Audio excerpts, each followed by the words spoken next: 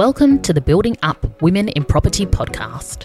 I'm your host, Rebecca Bangura, and I'm thrilled to have you here with me today. This podcast is for ambitious women who work in property and construction who want to learn how to have a career they love on their terms. Join me every week where I'll leave you excited and confident to take your next steps. Thanks for being here with me. Now let's get started.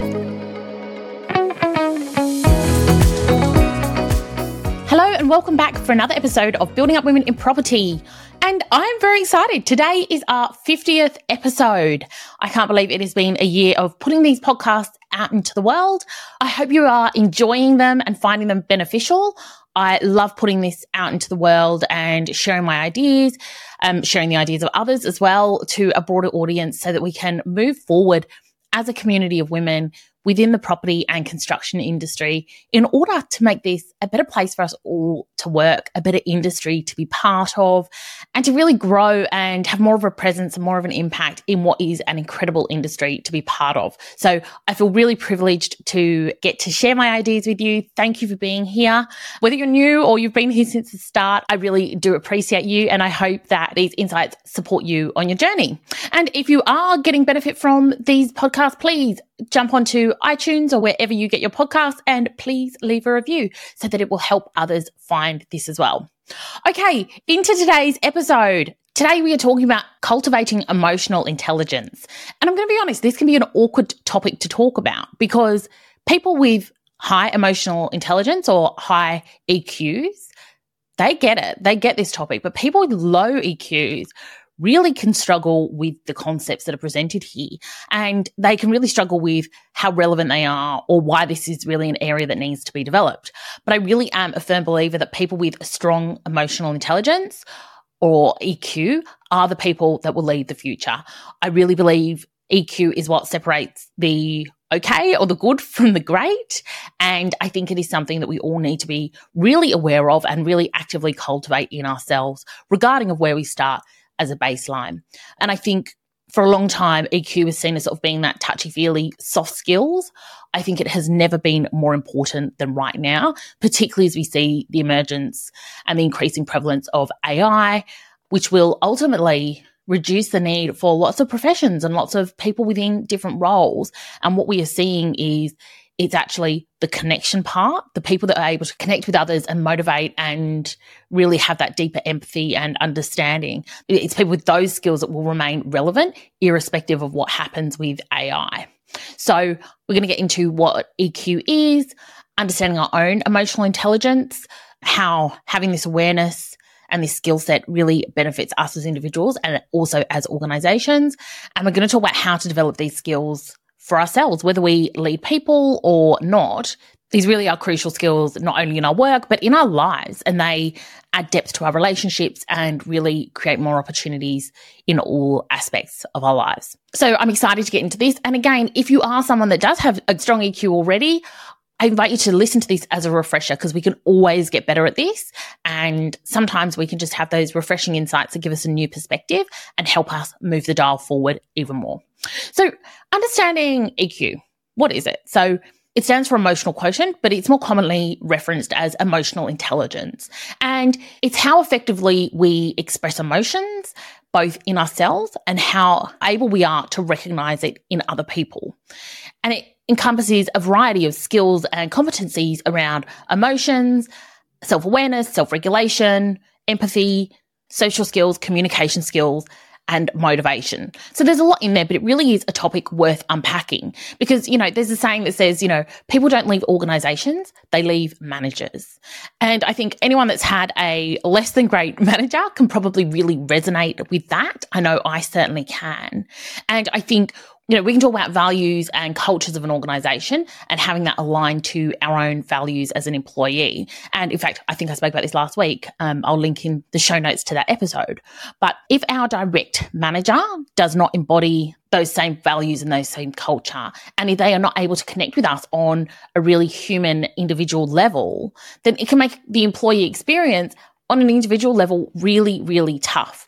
And this is when we see people leave jobs. And the truth is, We are desperate for good talent in our industry, and we need to be retaining and cultivating the talent we have. And so it's really important, if you are a people leader, that you invest in developing emotional intelligence so that you can genuinely connect with your team. And if you're not a people leader, I want you to think about how your work impacts those around you. So if you're working as part of a project or as part of a team, think about how you're able to connect with your peers and the impact that you have on them as they do on you, and just really acknowledge that your contribution is significant. Even if you don't always understand how significant it is, or you may not see a direct cause and effect, your presence, how you interact with people, how you make them feel, whether they feel seen and heard and understood by you, will make all the difference to how they work with you, how enjoyable the experience is, and how good the overall outcomes are. So again, I think this is something we all really need to be conscious of. As I said at the start, EQ has often been seen as this soft skill set. Unlike IQ, which refers to intellect, it talks more about how intelligent you are and what your academic capabilities are. And IQ tends to be perceived as more of a fixed thing than EQ. So EQ is much more malleable, it's much more learnable, and it's something you can really cultivate much more easily if you put in the time and effort to do so. And again, EQ is not about how smart you are. It's about how good you are at communicating and interpreting messages in order to get the best outcomes.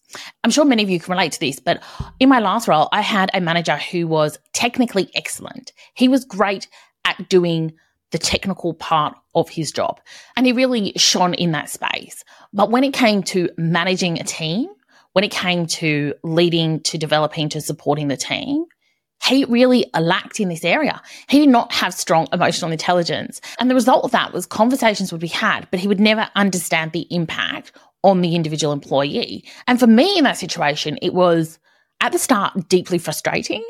And towards the end, it was actually really stressful. It caused me a great deal of anxiety because I never felt that I was being understood or acknowledged. And I by no means think that was an intentional thing, but I think there was absolutely a gap in terms of emotional intelligence there that really, in the end, hampered our relationship and hampered how I felt about showing up to work. And that was a really hard experience for me because I really enjoy work. I'm highly motivated by it. And so when there was that disconnect and I didn't feel seen and didn't feel valued, it had a detrimental impact on my relationship with work, as well as having a detrimental impact on my own confidence and my well-being more broadly. And I know that this is not an isolated situation. I know that so many people experience this, and I know that it's a massive challenge for organizations. How do we develop the capabilities with frontline managers to be able to support their teams, to be able to drive the best outcomes from their people so that they're not only performing at their best, but they also are retained and developed within the business, which obviously has a huge productivity, efficiency, and financial benefit for every organization. So, I think these are the challenges that many organizations face. And it's so important that we can have these conversations to start to tackle these challenges and find a way forward, because as I said, these are skill sets that can be developed. And it's about, first of all, understanding why it's important and then giving people the right resources, the right tools, the right support to build this.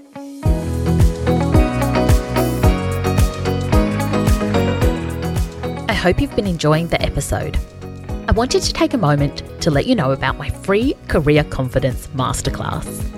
This is for ambitious career-orientated women who are ready to stop playing small and to confidently create a career you love. Head over to my website, beautifuldisruptions.com, for more info. Now let's get back to the episode.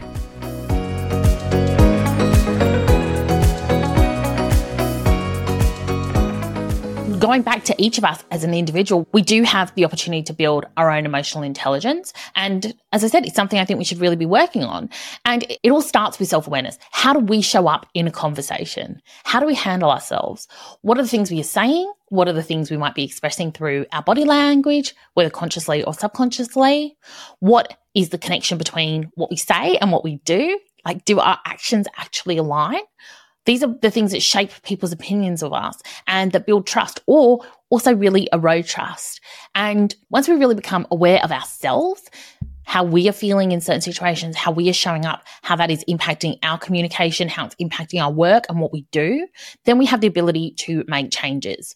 And so I always suggest that people start there, right? Get really clear on where you're at. A great way to do this is journaling or giving yourself some time and space before or after meetings to really reflect on what's happened and what the outcomes were and what worked and what didn't, and really start to hone your own radar around how you show up in certain situations. And it's important to acknowledge that we all have certain stories and certain beliefs that guide our thinking and our self-belief. They also have a huge impact on how we show up in certain situations. So getting the awareness of a lot of those subconscious stories, those sort of limiting beliefs that we may have, is also really crucial, because once we're aware of them, we can start to break them down and we can start to reframe them in a way that allows us to show up being more aware of our own emotional responses and actions, but also being more receptive and understanding of those around us as well. And I do think sort of that umbrella term of mindfulness really does come to play with emotional intelligence, because when we have that time and space to reflect, it really does create a space for us to improve our EQ and to go deeper with this work.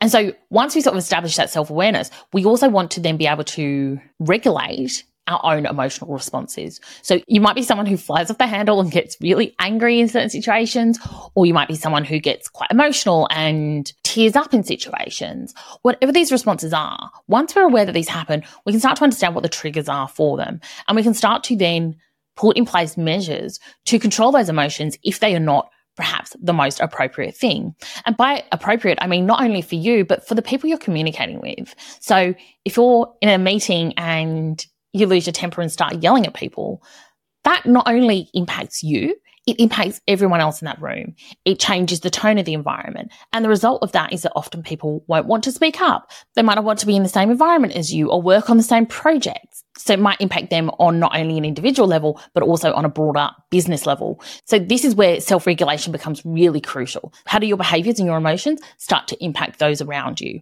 And what can you do to curtail those when the impact is negative or potentially detrimental to other people and to certain situations? This, again, is about building a toolkit of skills. And I think we all need to really be thinking of ourselves as assets within an organization with a toolkit of skills that we can bring to situations. And this is why investing in ourselves by doing this personal and professional development work is so important, even if you don't need it right in this moment. So you really want to get to a place where you understand how you show up and be able to curtail your emotions so that they are appropriate for the situation.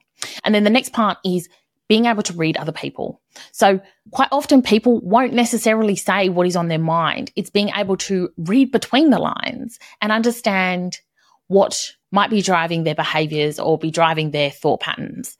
So this really does require empathy. It requires you getting out of your own head and letting go of your own assumptions and experiences to look at it from someone else's point of view, and being able to hold space for someone to feel safe enough to speak openly, to be themselves, and to really share their ideas in an uncensored way. And this means that we need to be open to other people's perspectives, and we need to not just take things on face value, because people will so often not actually tell you what's going on, right? I'm sure we've all had this experience of someone asking, "How are you?" And you automatically respond with, "Yeah, I'm fine," but actually you're not. Right? We've all been in that situation, but more often than not, we will default to the socially acceptable, the easiest answer that will avoid conflict or confrontation or discomfort, either for others or for ourselves. It doesn't mean that we are okay in that moment, and it doesn't mean that we should shy away from having these conversations, because actually once we can scratch the surface and get deeper down into what is actually going on and understanding things from someone else's perspective, then that is when we can really create real change. That is when we can create really meaningful outcomes. We can have really open, honest conversations. But it does require work on your part to get there. This really is the skill of emotional intelligence. And quite often it's about how do we connect on an individual level. And often this is about sharing stories and anecdotes with people and making people feel accepted and at ease. And often it's about taking the focus away from ourselves and onto the other person and really being there as an active and engaged listener who genuinely cares and values the people they work with, not only as employees or as colleagues, but as people. And I think we so often forget the power of being human-centric when we actually put people first and we appreciate them for who they are rather than simply what they can do. And I think if we can flip that to really think about people as individuals, as unique beings with a range of skills and capabilities, when we can start from that place, we open up the doors to expand and grow and develop new skill sets and new experience that drives better outcomes for our business and for ourselves as individuals. So I know I keep banging on about it, but I think this work is so important. And, we are all going to get it wrong along the way. We all have those conversations where we walk away and think, I should have said that differently, or I don't think I got my message across well, or I don't think I showed up in the best light. I don't think I showed up as the best version of myself in that situation. And I think that's okay, right? We're all on this journey. None of us are perfect. None of us are robots, right? We don't want to be, but it's then about how can we correct that situation if we can, or how do we show up differently next time? And how do we build that resilience within ourselves to keep going and to keep engaging in often difficult conversations to really get to the heart of matters and cultivate really meaningful relationships and support ourselves and others around us to really grow and be who they genuinely are. I think this is such a beautiful place to operate from. I think when we work with these people who genuinely do want to connect with us, that's when we enjoy our work the most. It's when we bring out the best in who we are. And so let's keep practicing this together. Let's keep working on it. Let's keep getting better. And let's keep holding a higher standard for ourselves and for each other around how we communicate.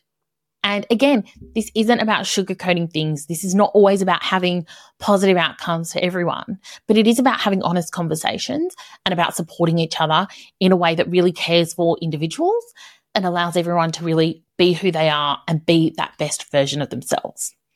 Okay, my beautifuls, I'm going to leave it there. Thank you again for being here with me this week and for your support over the last 50 episodes. I look forward to bringing you the next 50. Now have a beautiful day. Until next time.